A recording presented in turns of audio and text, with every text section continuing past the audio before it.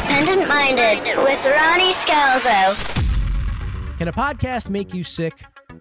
I don't mean listening to one. I mean hosting one. I'm asking because I've been battling a bad cold and cough ever since the fateful night I interviewed my guest for episode 107 of the Independent Minded podcast. Only 1/3 of the Scottish trio, the Trashcan Sinatras, was feeling under the weather on that fateful night when we parlayed inside the band's dressing room at Jammin' Java in Vienna, Virginia. The guitarist and mostly lead singer, Frank Reeder. The irony? I didn't interview Frank. And yet our brief encounter, one in which included a handshake and a fateful request for him to take a photo using my phone, most likely led to the temporary demise of my immune system. But that's okay. If you're not willing to get out there into the cesspool that is the world, you might as well live in a bubble. I have to give Frank credit too. He came equipped with hand sanitizer, but it wasn't enough to stop the germs. Or the interview. And while Frank sat in the corner resting his voice and sipping a hot toddy, my attention turned to his bandmates, John Douglas and the band's bald, cheeky lead guitarist, Paul Livingston. The Trashcan Sinatras have been making albums for 30 years, but they didn't enter my orbit until 2017, when a girl invited me to come see them play an acoustic set at Joe's Pub in New York City. We went again last year, and this time the band performed their first 2 albums, from beginning to end. Tonight, Frank, John, and Paul are in town to perform 2 more albums. And now I can finally call myself a fan. But the Trashcan Sinatras are one of those bands whose touring schedule relies on super fans. Folks who know these albums backwards and forwards, who can sing along to all the songs.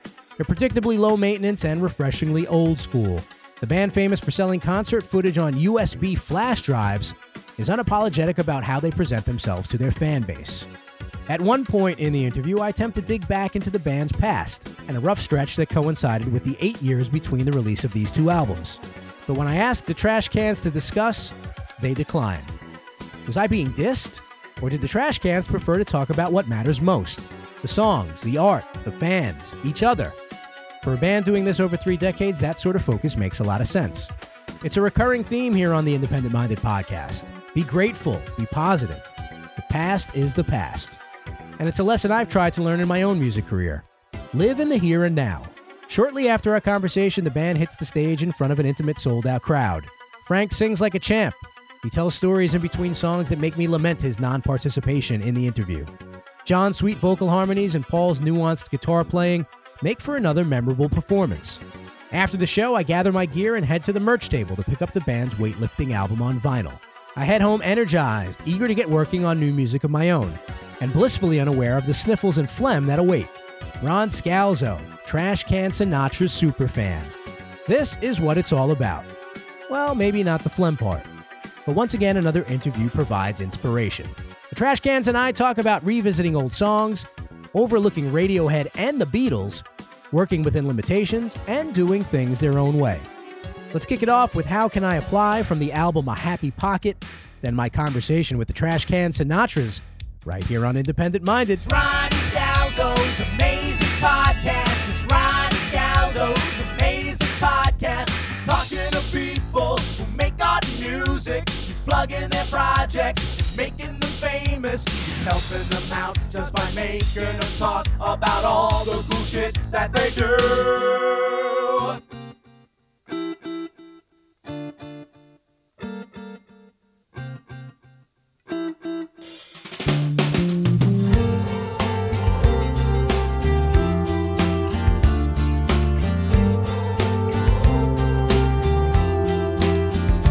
There's a boy up here who wants you to love him, but he can't ignore his fears.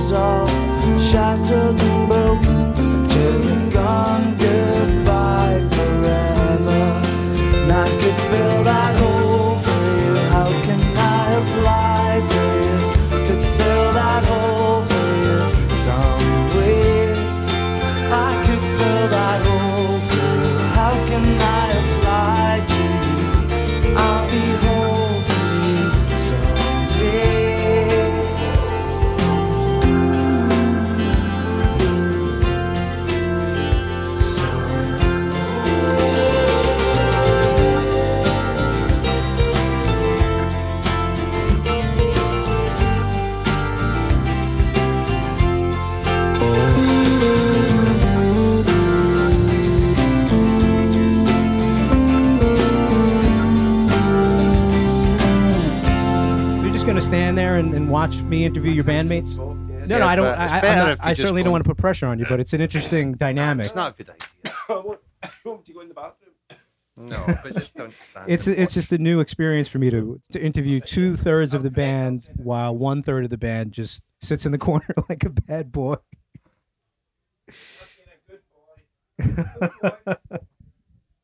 All right, I'm inside the dressing room at Jammin' Java in Virginia. This is my first Jammin' Java podcast experience with a band that's been around for a while, Trashcan Sinatras, and I'm with John Douglas and Paul Livingston from the band. Frank Reeder is in the other room recovering. He's saving his voice for the show. And I noticed you guys did a VIP experience out there before the show began. Yes. Is that common for you to do it before the show? I've seen other bands do that, but yeah, typically I feel VIP experiences happen after the show. Yeah, we do it before every show. And I'm pretty sure most of them happen before the show. Because, like, what band wants to hang around after the show and do more stuff? As soon as the last chord, all those big bands want to be out of there, don't they? You could argue that bands, when they come in, they're coming from out of town and they maybe want to get some R&R. Frank over here is drinking a hot toddy, recovering. Some artists meditate. Perfect thing to do between sound check and show. Right, kill some time. That's right. Well, it's organised that way. Nerves isn't a thing for you at this point, I would imagine. You played so many shows that it's not like... We've been doing it for so long. I used to get nervous before gigs, and then somehow that just went away. Do you remember the time when it went away? Maybe. No. Before we cracked the mics, John asked me if I have any knowledge or experience of the Trashcan Sinatras. And I was explaining to Paul before a little backstory. I was courting a young lady in 2017 who has very good musical taste. And I'd certainly heard the name, the Trashcan Sinatras, but I feel like a lot of these podcast interviews are almost like part of it's like an apology tour. I was a college radio program and music director right around the time that you guys got started. And I'm here to apologize for overlooking the Trashcan Sinatras in the 90s. That's all right. Right around the time that Kate came out, I was probably surrounded by a room full of CDs. And I'm sure that Trashcan Sinatra's album was in the music library, and I sadly overlooked it. That's all right. We'll do it again. Well, the good news is when I courted this young lady 20-something years later, she is a big fan of the Trashcan Sinatras. And me being open-minded about music and a musician myself, when I got an invite to see you guys play at Joe's Pub in 2017, I took the opportunity to do so, and I was very much blown away by your performance. That's great. Fast forward to a year later, when I told this young woman that I was moving down to D.C., she had made arrangements to come back to New York to see you guys play at the Highline Ballroom where you performed Cake and I've Seen Everything live. Yeah. So I'm late to the party, but I'm backstage at the party now. Yes. And have you had an experience with that as music lovers and musicians yourself where there was this band that existed 20 years before and all of a sudden you realized, where have I been this whole time? For me, like right now, my favourite band for the past few years is Radiohead. And we played with Radiohead in the 90s. And I just... You did? Yeah, I didn't. Where? I didn't care. I didn't. Chicago and San Francisco. You didn't care because you weren't aware. I wasn't aware. And now I'm like, we played with Radiohead. I didn't even watch them. You're touring in support of 2 more albums. You're playing a Happy Pocket and Weightlifting. The internet paints the Happy Pocket era as a bit of a dark time. Is that accurate? Well, it's actually not. It doesn't paint the whole picture. It's a very prolific time, to be honest. We had lots of material. I think every single that in the UK that came off that record, when there was singles, had 3 B-sides. And I think it was 3 or 4 singles came off it. We just seemed to have tons and tons and tons of stuff. But I think we knew there was a frost in relations between us and the record company. So a lot of personnel had shifted. So there was certainly a different vibe. But I think maybe we wanted to put out as much as we could with what was left of possibly a relationship with the record company at the time. So it was dark, but we still, we still wrote a lot of stuff. So that's light, right? But from the business perspective of the band, which business perspective, it's never been bright. It's always dark. It's not really worth talking about business side of things. It's like one of those things. It happens to every band, and it's one of those things that you have to sort of try and practice or figure out a way to continue to make music without worrying or dwelling on the business side of things. Because as soon as you start going to all those sorts of meetings and stuff like that, the actual act of making music and what you're making music for changes, and it becomes something that you're like, well, why am I? What is this for? Just to go to more meetings? I don't think you can really do both. But isn't it unavoidable when It's you make unavoidable. art and you want people to listen to it and you want to get it out to the masses, to put it through the machine? Yeah, exactly. But just don't want to dwell on it too much. It's one of those things you don't want to. It's not really the job. I mean, I'm old school. I think a manager should do all of that stuff and just leave people that make music to make music, Yeah. I just think it gets in the way of making music. There's lessons we've learned over the years. Like this tour is a classic example of keeping your overheads down, but still function. And when you get your head around little things like that, you can pack it away and you don't have to think about it. You're out playing, you're playing with the guys you love and the songs that you love. And it's a very different world now from what it was when you're that era you're talking about. But our main thing has always been delegate that side of things to other people, whether it's managers or just A&R people. The financial side will look after ourselves. We've never been one for getting sequined pianos or any crazy extravagant nonsense. So it's difficult to talk about, really. It's not something we do. We make songs. Maybe the past 15, 20 years when we've been out on our own, we've learned a few things about how we can still function and get out there. But I mean, even in this day and age, you still get burned. The so-called, major shift to crowdsourcing, how that was going to be the future. We've learned that can just as easily be scammed as anything else. So, Well, I read on your website that you had a bad experience with the site Pledge Music. Yeah, and we're not alone in that. It's just we're living in the Wild West. That's what it seems like in every strata of our lives. That things used to be solid and predictable, and they're not anymore. The whole basis of security is, and anything is sort of gone. Everything's up for grabs these days. Does that make you feel bad or worse? I've often referred to the music industry as the Wild Wild West. That's why I laughed. Well, no, it used to be really organised. It used to be really slick. I mean, we were the little guys from Irvine, and we met some people, and through that, and them liking our music, suddenly we had records in every shop on the planet. And it was advertised in every shop on the planet, and everywhere we go, there's people who will know our name, and that's a massive thing that the record business used to be able to do, and used to want to do, and because that's not there anymore, there's none of that anymore. There's just this vast swathe of hundreds of stuff. There was something kind of good about the idea of a band on a record label would make a ton of money. The record label would take some of that money, invest it in a bunch of wee bands. And, I mean, invest it. Sometimes record company would give you money to make a demo, and then they decided they didn't want it. But meanwhile, you got to make a demo, for free. And nobody does that. I mean, Spotify and those sorts of people don't even pay the bands that they should be paying, never mind the up-and-coming bands that they're not paying, So you know what's going on. You know what's going on. I glean. He gleans. Can we talk about the band's origins? You guys are from Scotland. I've discovered there are more than a few famous bands from Scotland. Where would you rank yourselves amongst the most famous bands from Scotland? Well, I mean, it's very difficult to talk about rank and fame. Frank's is 29th. 29th? 29th, yeah. I don't know. We just play our furrow and we try and do our thing. I always ask this, whether it's a new band, an up-and-coming band, or veterans of a music scene like yourself. How did it get started for you guys? It was a vibrant scene in our town. There was a lot of unemployment. And it was kind of acknowledged unemployment, so there wasn't a lot of pressure to go and get a job because there wasn't much. So family pressures went away. You were just in town, and it was accepted that there wasn't any careers going to be happening. And there was a very artistic community. We were brought up in a kind of well-read, good part of the culture at the time, and so there was lots of musicians. There was places to play, and bands formed and split up, and other bands formed, and we ended up doing our thing. And there's a kind of instant chemistry when we started doing things. It's still pretty solid. And what's the secret for keeping it together this long? We never drove ourselves to be like, oh, we need to make an album a year, no matter how many people wanted us to do that. We're like, nah, we'll just do it as long as it takes. When the album's finished, it's finished, Also, we don't live anywhere near each other. That probably helps. And our families sort of understand, the nature of who we are as people. So the outside pressures are not there.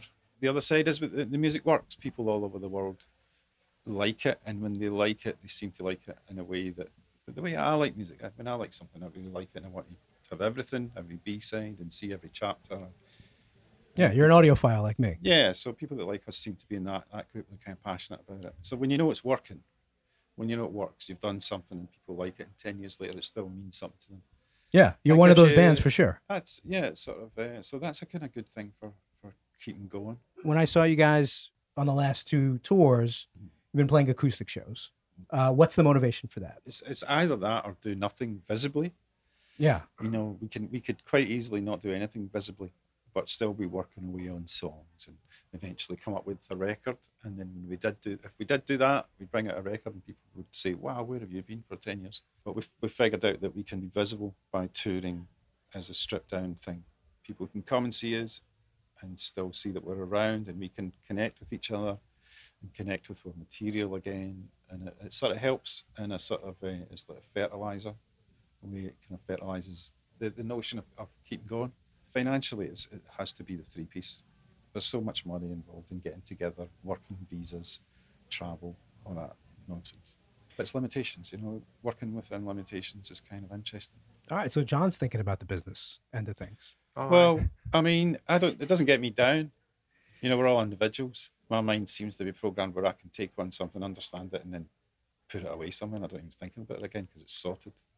You know, there was times when I wasn't like that and I would freak out and I wouldn't be able to go near a guitar because it was like too stressful because the thought of the whole process beginning was a nightmare.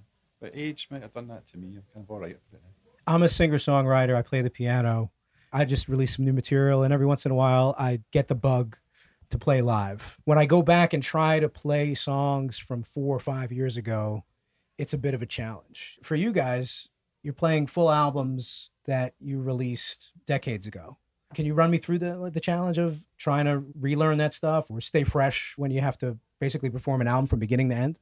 I feel like maybe we got lucky or we were just smart when we recorded these albums, because the ones that we've done, the first 2 and then the next 2, they just seem to be sort of arranged in a way. From my perspective, I was like, how are we going to do this? How am I going to play electric guitar with the 2 acoustics, and how's it going to work dynamically?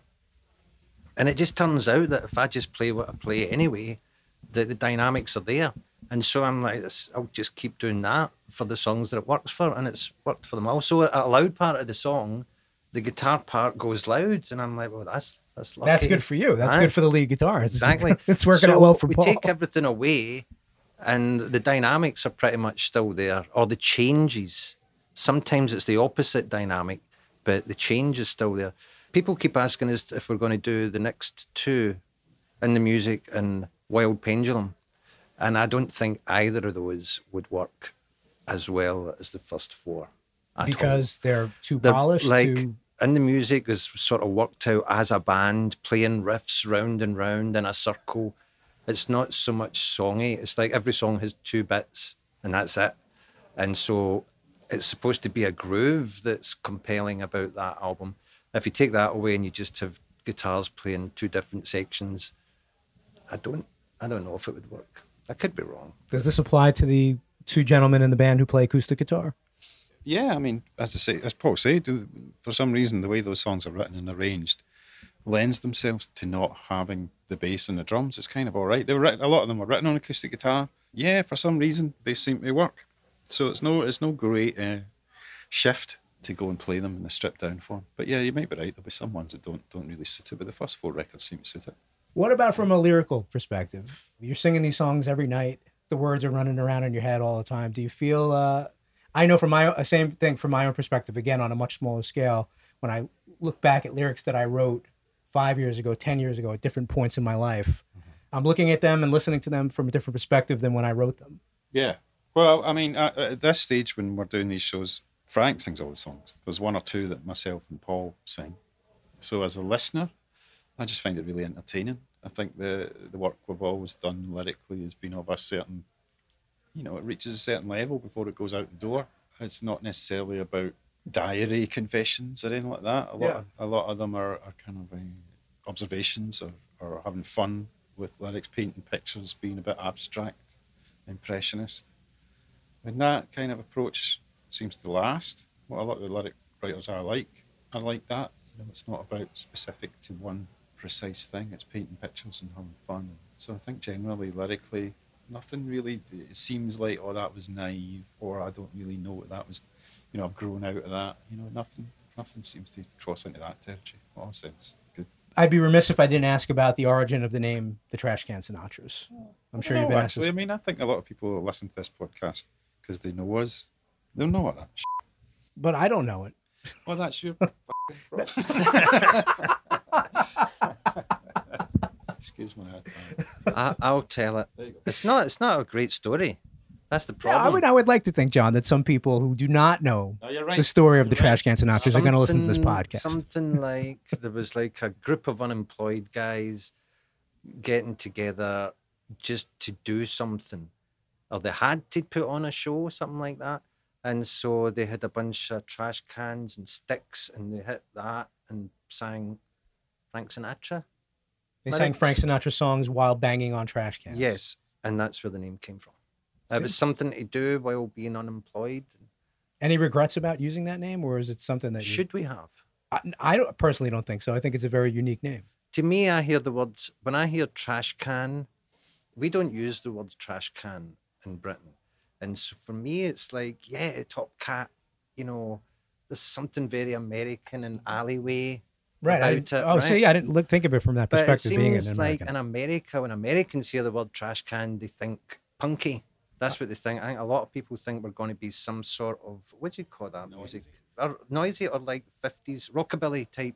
Rockabilly, right. Like that sort Like of post-punk, like the Dead Kennedys. Right. So I don't know. I think it's a great name. I've never not liked it. Well, I don't like it when it's Trash Can Sinatras. It should be there. We're a band. I see what you're saying. But bands are. We're not Trash Can Sinatras. We are the Trash Can Sinatras. So it's the Trashcan Sinatras officially. For me, Right. but officially, no, it's not.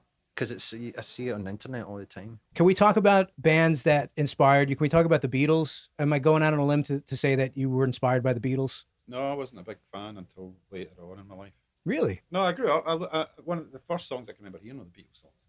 But when I started getting into music, I think I was a punk rocker.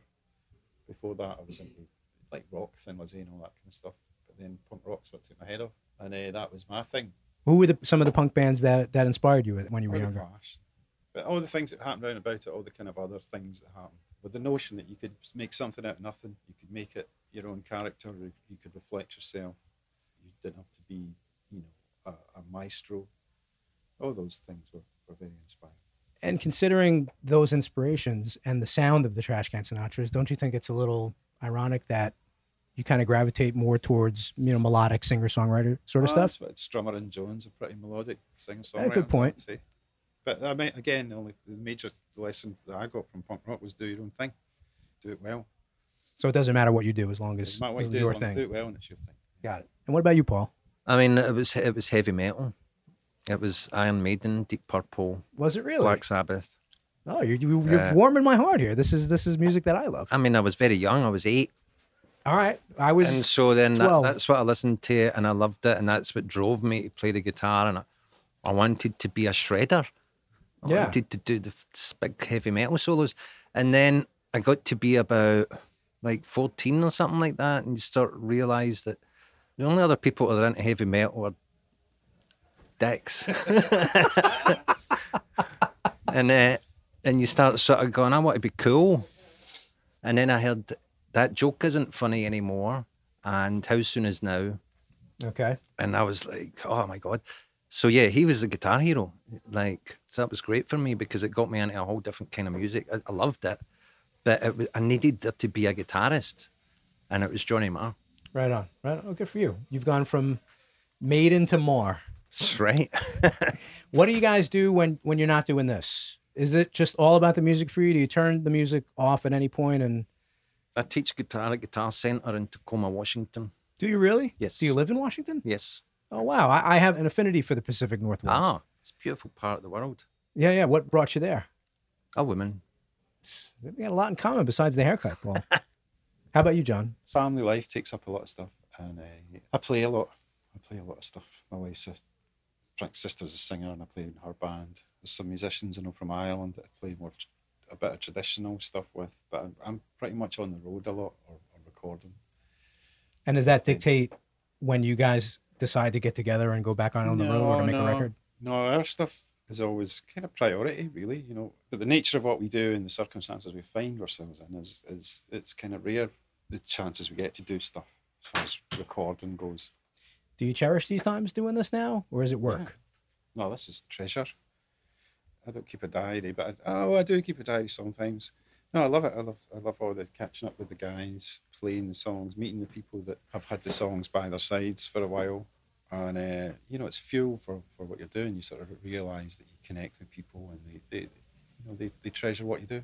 And even though this is what some people would think was maybe just like a nostalgia trip and somehow it's lesser, I think it's quite refreshing. A lot of these songs I haven't played for a while, so I'm noticing things that I probably wouldn't do now, writing songs, but maybe I should think a bit more, just little hooks and little funny little things, characteristics that we used to do on both those records. They're quite far apart and they both get different things that they do. So it's a bit of analysis, which is kind of interesting. Your kind of writing radar is finds this interesting.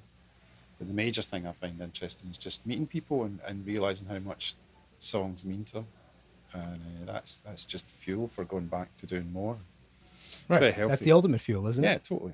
It's interesting to me. I've done a lot of these interviews, and whenever I interview a band of veterans who've been doing this for a long time, there's I don't mean to blow smoke up your ass here, but there's like a wisdom and a purity to what you guys do that maybe always existed. Do you feel like you feel the way about this band and the music you make now in the same way you did when you were 30?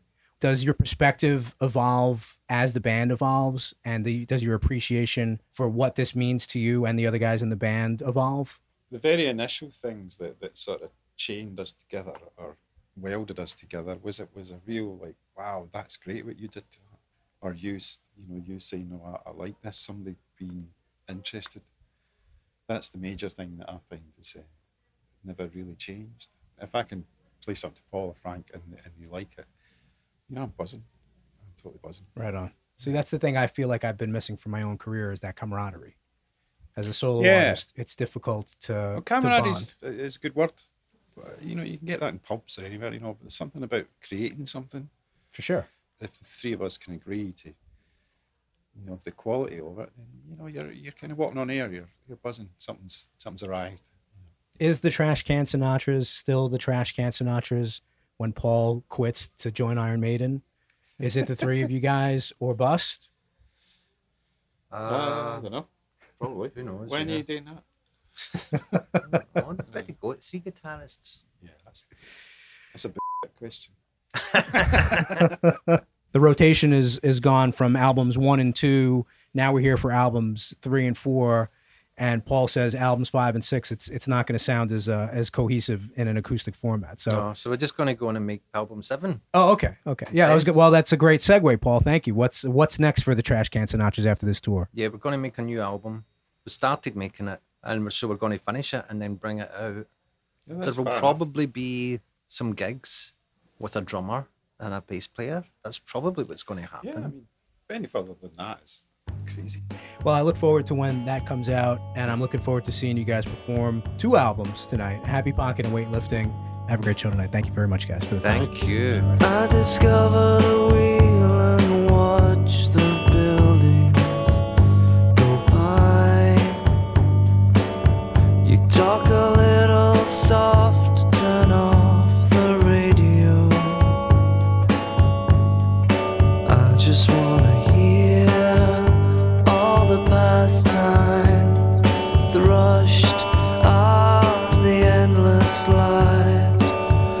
Don't become a burden, say the word and be free.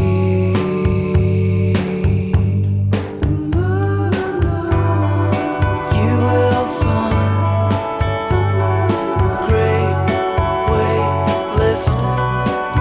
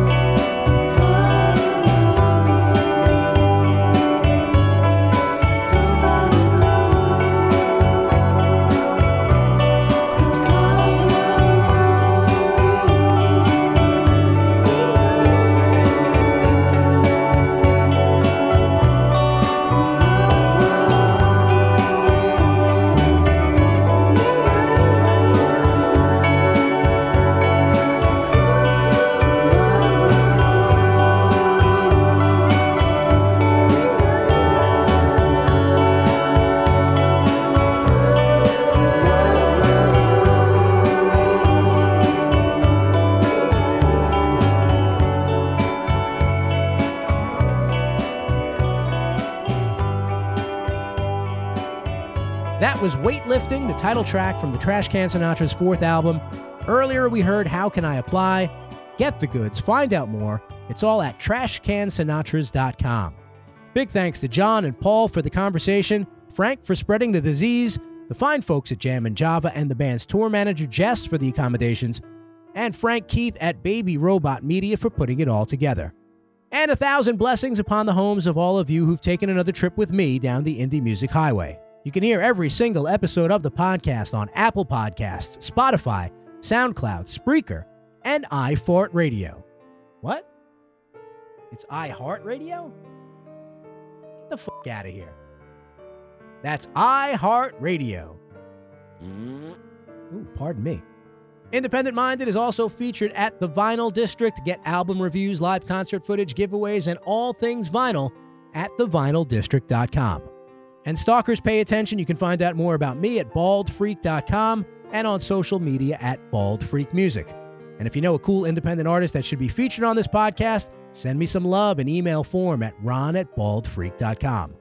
And check out my latest indie music release under the moniker Hipster Slaves. It's available now wherever you buy music or wherever you listen to music now that you no longer buy it.